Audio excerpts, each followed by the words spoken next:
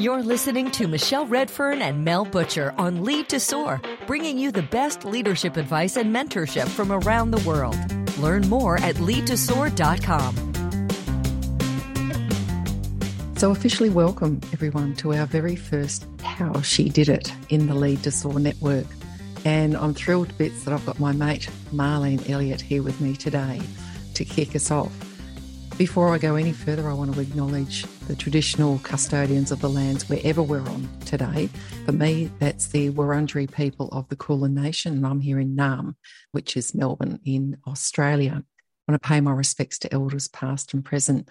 And if I think and consider and reflect on the theme of how she did it, I wonder how much we might learn from the matriarchs of Aboriginal and Torres Strait Islander culture who've maintained the oldest living culture in the world for over 65,000 years. So great to have you here, and it's great to be learning from Marlene. And in her own words, she wasn't the cool kid at school. She didn't make the A-grade netball team, but she ended up playing elite sport, had 15 years in banking, 15 years at a Big Four consultancy firm, and has now a portfolio of non-executive director roles. So Marlene's going to share with us how she did it and what sets how she did it apart, as well as our amazing network, Lead to Soar, is that we don't focus on the normal platitudes and the normal atta girls and yay you. Yes, we do all of that. We are a cheer squad. But what we focus on is the practicalities. So how she did it is, if you want to be a successful board director, a successful non-executive director, a successful CEO, executive leader, we show you how to do that. And particularly with women like Marlene who've had, well, she's going to share exactly the steps that she took. And of course, I'm going to ask her a few questions along the way. For those of you here live on the call today, once Marlene and I stop talking, which, could be in about 3 hours' time, given how much we talk normally, we'll open up to your questions. So, Marlene Elliott, welcome to How She Did It. Thank you. What's your story? Well, my story is that I was not a cool kid at school. I was bullied and alienated. I had older, strict parents. I was a late child, so my parents were quite old and conservative and strict, and I couldn't make the A-grade team at netball. So, therefore, I wasn't qualified to go out and trial for the under-16 school team. So that was a bit disappointing. And then my sister saw an ad and said, there's under-21 state trials. Why don't you have a go at that? And I went, oh, okay, why not? With encouragement from my older sister, have a crack, which will come up through the theme of our discussion today. And so I went out to the under-21 state trials at the age of 15, I was actually, and I made the under-21 state squad. And I ended up playing netball for South Australia at the age of 16 in the under-21 state team. And that was the launch of my netball career. And I soon became a cool kid at school, which was really silly. That's my background, really, in terms of having a go. And I made the state team, and then I made the open state team, and then I represented South Australia, and then I also played National League. And the reason why I tell that story is don't let other people define you. Never give up and have a crack. Pursue the things you are passionate about, and be brave and bold in your endeavour. That's the reason why I tell that story, because I could have just not made the team and sulked and walked away and been alienated, but I didn't. That was the start of my netball career, which led me into professional coaching and also started my first board role at netball because I wanted to give back to the sport that gave me so much as a woman and as a leader. I want to pick up on your older sister, though. So here's the power of strategic mentors and sponsors in those people moving beyond, go on, give it a crack. She said, here's the opportunity. I want you to go for it. It sounds like that was your first experience in someone saying, come on, I'm going to push you towards something that you don't think you're quite ready for. Was that a theme for you later in your career or throughout your career? Yeah, definitely from my older sister, but also too, because I was so young in the under-21 team, which also trained with the open team, which was over 21, I've got some older friendships from that. And so right from that young age, I have had naturally those mentors that I always looked up to, and they always encouraged me to take the opportunity, and I was always striving. And so that has flowed through to me where I just naturally love mentoring people, and that will come through in sharing my purpose with you that I just want to hang on to because it wraps up our discussion nicely of what my purpose is. So naturally, I do mentor other people, and mentoring can happen naturally and it also can happen very formally. So it was the start of me experiencing a natural mentor, which was my older sister, then flowed into the older players that I was surrounded by. And then that became ingrained in me naturally because of what I experienced and the joy and the success and the progression I got out of that. So netball leads to coaching. And what was happening in your professional career at the same time, Mars? Well, this is another story about having a crack. My husband and I got married young, 25, and a bank wouldn't give us a loan for a home. So I went to a building society, and Co-op Building Society, which actually became Adelaide Bank, gave us a loan. And so I actually then went back to the bank and said, I really want to work for this bank. Can I work here and can I have a job? And I'm happy to start as a teller in a branch because it was the only bank that would give us the money to buy a home. So once again, asking that question and starting grassroots and working your way up, I ended up being general manager of wholesale banking, working at that bank for 15 years because they were the bank that gave us a loan for the home. The true story. The bank was fantastic and supported me in my career as I pursued it with playing netball, travelling with netball, and then coaching, which also was travelling with netball. So that's how my professional career blended with my job, and also to good employers like helping and supporting elite athletes as well. So there's definitely a have a crack theme starting to emerge. So tell us about, I guess, we're here to hear about your board story. You said you got your first role quite early on as a board director. How did that happen? What I want to recognise here or acknowledge is that, and funny, one of our great members, Philippa's on the call with us today, and Philippa and I have been talking for probably about 15 or 20 years, haven't we, Philippa, about boards and leadership and elevating women. And one of the things we were just talking about this week is how frustrating it is to commence your board career, because I said to someone once, how do you get on a board? And they said, by being on a board. And once you're on a board, you seem to get other board roles, but you've got to have that first or second leapfrog role, don't you? So how did you make that first board move? As I mentioned earlier, my first board was netball because I wanted to give back to the sport that gave me so much.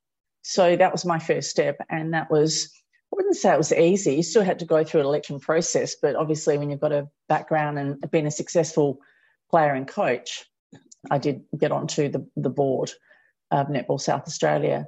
And then I was still working at KPMG there. So I've had 15 years at Adelaide Bank and 15 years at KPMG, 2 employers in 30 years, but lots of opportunities and progression and promotions within that time, not just the same constant job. My board's career opened up when I decided to leave KPMG in July 2018 because I wanted to carve out time to invest in myself and my career to create that space to pursue a professional non-executive portfolio. However, there's times prior to that, and this is some advice I give other people that perhaps can't leave their job or don't have the capacity to create that space, is that put your hand up for subcommittees. Start your board career in areas that you really are passionate about, not because you just want to be on a board. And I think that's really important. So whether it's a subcommittee or whether it's being an independent member, and usually not-for-profit obviously is your best place to start. And I tell you what, it is the best learning ground in terms of complexity, financial management, risk management, stakeholder management. It is the best learning ground. Do the yards in subcommittees. Then you build your network. Then you learn. Then you actually are connecting and interacting with other board members. To me, that is the perfect platform where you start. I couldn't agree more, and it's certainly advice that I give aspiring board members. And you've said my favourite word there, which is networking, just for transparency. So Marlene and I met each other, well, it was pre-pandemic, but everything feels a bit elastic. But we met each other through a Women in Sport networking event, clicked, and here we are. And Marlene is a great connector and has connected me with other people. So networking is really key, but also think about the pathway. You aren't necessarily going to be handpicked out of randomly for an ASX or for our US members, a listed board. It's highly unlikely to happen because those boards, rightly or wrongly, are still chosen from networks of people who have got a track record of credentials around taking organisations forward. And I want to come to the skill sets in a moment, Marlene, because you've honed yours over time. But that showing up, I remember Peggy O'Neill, who is the president, or in fact, she's the outgoing president, most recent president of Richmond Football Club here in Melbourne. Her story is that she showed up to Richmond probably, I think it was 20-something years ago, and said, how can I help? And over a course of volunteering, turning up, showing up, becoming part of the team, then elevated herself towards subcommittees, boards, and then ultimately as president. So there are some stories where it happens overnight and people go, oh, you're great, and let's get you on there. Sure, but I would challenge it. It's not random. That person has done the networking. She is known to the decision makers as someone who can make stuff happen. So I think it's good advice. Michelle, I'll tell you another story about having another crack. So as I mentioned, I carved out that time to pursue a career. I looked at, board roles that were being advertised. I'm on 4 boards: Commonwealth Games Australia, Workways Australia, Peninsula Leisure, and Triathlon Australia. And I've stepped away from netball and needed a bit of a break, but I was approached as an independent director of Triathlon Australia. My area of expertise is governance. I love governance because I think governance can be your best friend. It's actually not a limiter or restrictor. I can talk about governance and I shared that article with you, Michelle. But one of the other examples I wanted to give is that Workways Australia is as a national organisation, employment services. I have no idea of employment services, never worked in that industry at all, delivering major contracts for state and federal government, offices from Cairns right down to Gippsland, Victoria. Why did I pursue that board and why did that ad attract me? It's because it changes people's lives. It breaks the cycle. And I wanted to work because it is work. Boards, you don't just sit around and have kumbaya around a board table. It's work, trust me. And I'm the chair of the governance committee there. And it's a large organisation, but it changes people's lives. Unemployed people, disability employment services, people coming out of jail, single women trying to get back into the workforce, huge amount of unemployment for children, environmental services that have young kids join a program that give them a certificate and they go on and pursue a career, yet they dropped out of school in year 9. So I had no idea of employment services, but what it did is change people's lives. And that's why I put my hand up and had a crack at that. And I got appointed to that board, and I just got reappointed for another 3 years, and I love it. Nice. I think there's a fine line between pursuing areas or boards that, you may not have experience in the sector, but they appeal to you and you appeal to them for a range of different reasons. And I think the call to action there, listeners, is to not rule yourself out of an infrastructure board or a social services board or a technical board or whatever it may be, because often in those circumstances, there will already be technical board directors who know the subject matter expertise. And what we need are independent people with a specific skill set or a broader worldview than the sector itself. So it's good advice. Don't rule yourself out. Rule yourself in should be the thing, right, Marlene? I like that. Rule yourself in. Absolutely. I agree. I really want to talk about building your network because I think that's so important. However, before we do that, the learning path, the skill building path for board directors. This is really so important. Of course, in the network, we talk about the missing 33%. Business, strategic and financial acumen may not be missing in your skill set, may be missing in how you demonstrate it. but those are central skills for board directors, clearly. If you don't know top or tail of a balance sheet or a profit and loss, you're going to have to know that. But for you, Marlene, what was the skill building discipline that you applied and continue to for your board career? Yeah, good question. Well, I completed the company directors course. I think that is important. You look at a lot of the advertisements, it does say that you need to have that qualification. I'm not saying that it's absolute be all end all and you stop there. I've continued to learn. And you learn from other people and learn from asking questions. Workways is an incredibly complex business. You place people in a job and you have 12-week, 26, 52-week payment. It's complex. You're dealing with government and the cash flow.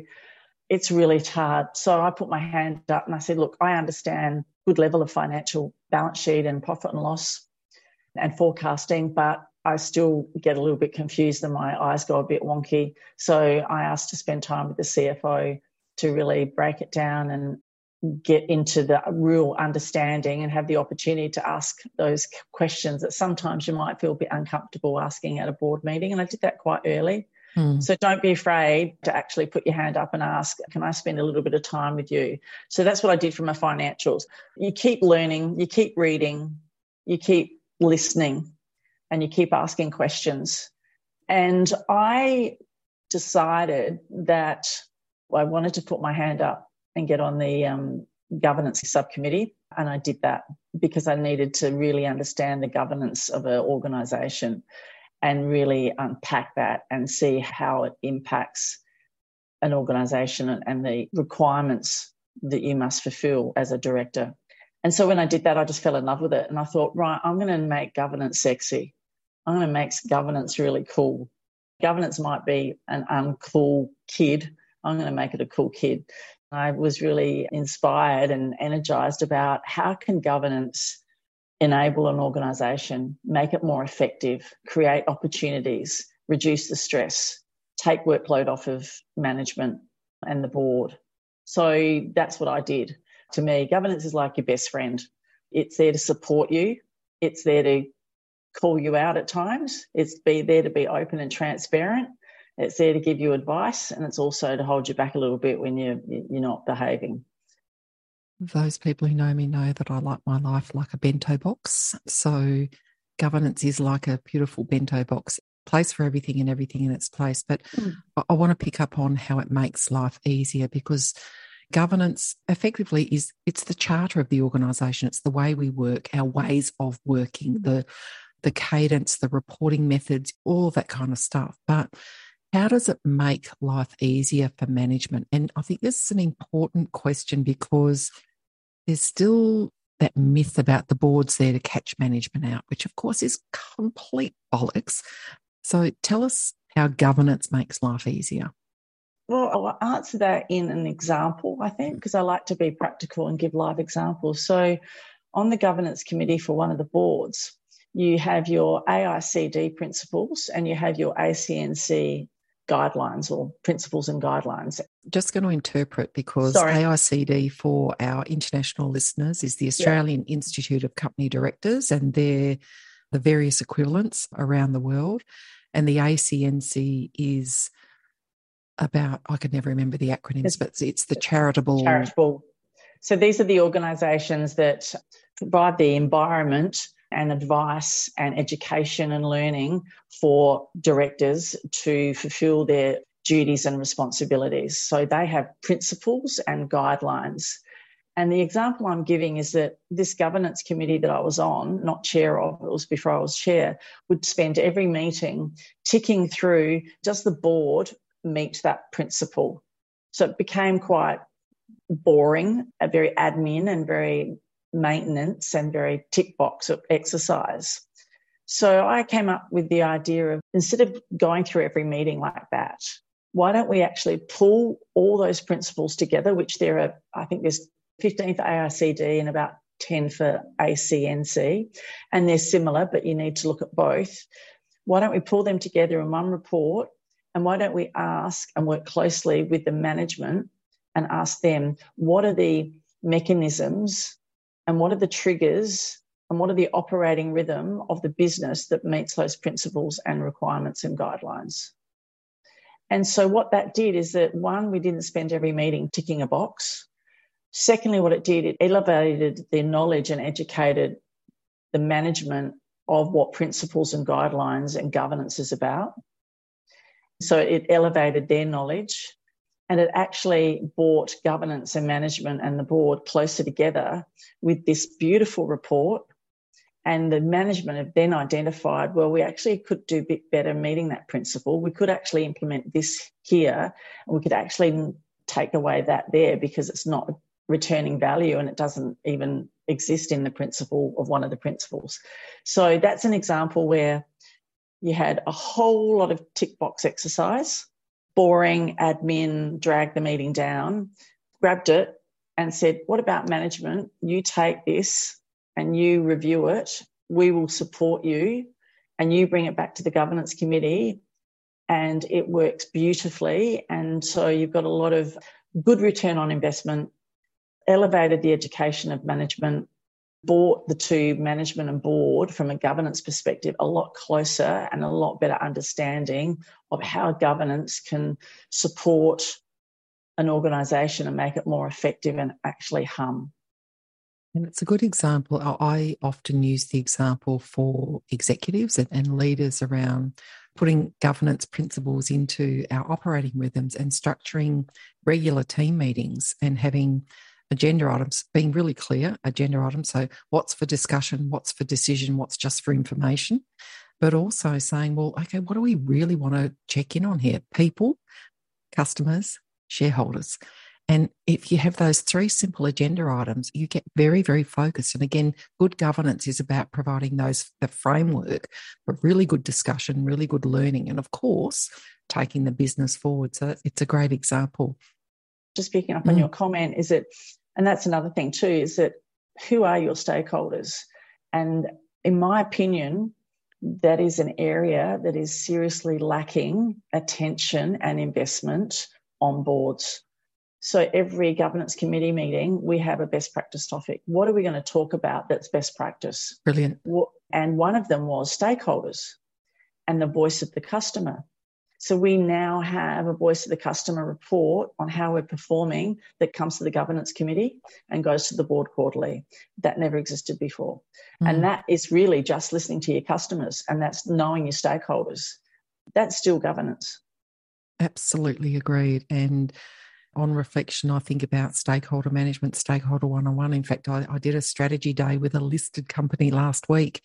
And one of the things that emerged was we need to do a stakeholder scan and then have a really good stakeholder management plan. Because at the moment, everyone's kind of doing everything and nothing. And we've got really, really important stakeholders who are probably not getting the information they need, not feeling the love, and therefore becoming noisy and irascible. So anyway, that continuous learning, recognising where your strengths are, recognising where your gaps are. I really want to pull out that call to action, folks, because this applies to us at whatever career stage you're at. If financials are not your thing, and this is the month where, as we're recording, it's February 2023, and we're focusing on building and demonstrating your financial acumen, you don't necessarily have to go and do a course, finance for non-finance managers. They are useful, but go and have a chat with your CFO. Go and have a chat with the finance business partner. Have them take you through what the financials are and how your job contributes, vice versa. And for transparency, I'm married to a CFO, but I've never met a finance business partner who isn't delighted when someone says, come and tell me about your job and how I can make it easier, because that's the key. And boy, you learn a lot of stuff, including the lingo. Yes, there are standard terms, accounting terms and things, finance terms across the world, but gee whiz, every organisation has its own language, and involving that person in your development is really, really handy. It's a great tip, Marlene. So tell us about the importance of networking. Yeah, well, I think authenticity. Authenticity is probably the word that stands out for me, because I've seen people in action and networking and they're not authentic, and it shows. What shows? I always say that The smart women I know have got very finely tuned bullshit detectors. So how do you detect the bullshit? You can see they're thinking about their next question and not listening to you. And their questions are targeted to benefit them. So for me, I think you need to be selfless. And networking is about understanding and exploring and learning from others. Now, Michelle and I clicked straight away, and it was fun. We had lots of fun. But I learnt about Michelle, and I thought, how can I help Michelle? Who can I connect her with? So my radar comes up when they ask ad hoc, inconsistent questions, when they're looking around the room and they're not engaged, they're not invested in you, they're not learning from you, they're not exploring a new person. And that's how you can tell. I think also what's really important is that when you do talk about yourself, and that's okay to do that, because an authentic networker wants to learn about you, share your passion and your purpose. You know, when you do go to networking events, and I'm not saying be scripted, but you need to know what are you passionate about and what's your purpose. And you are wholly committed to sharing that, and it does not change. Long-time listeners and also our members will know the key principles that certainly I bang on about a lot is networking is about generosity and reciprocity. And it's also about being able to more than adequately represent yourself. You've got to know your purpose, your positional purpose. What am I here to do? In the context of your organisation, whether it's a board or whether it's your employer, what am I paid to do? What are the outcomes I'm leading for? And then overlaying that with, and this is my place in the world. So being really clear on that. And I will say we're having a bit of a mutual love fest here, but when I met Marlene, I was really clear about what her purpose was, and she's going to share that in a moment. But I just meant, hey, this is someone I can trust. What you see is what you get with me, and you know, I do what I say on the tin and all that kind of stuff. But I really felt like there was, as you said, that immediate connection and following up. So Marlene follows up. She's a great connector.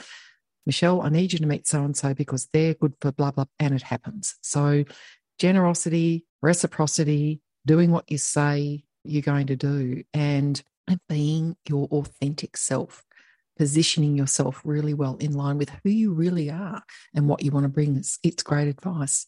Just following on from that is present yourself as a safe pair of hands.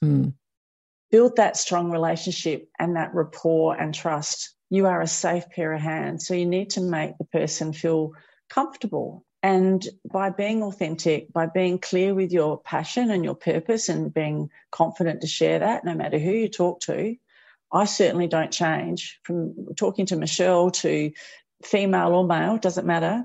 I am absolutely consistent, and I say exactly the same and share my passion and purpose, and I am authentically the same.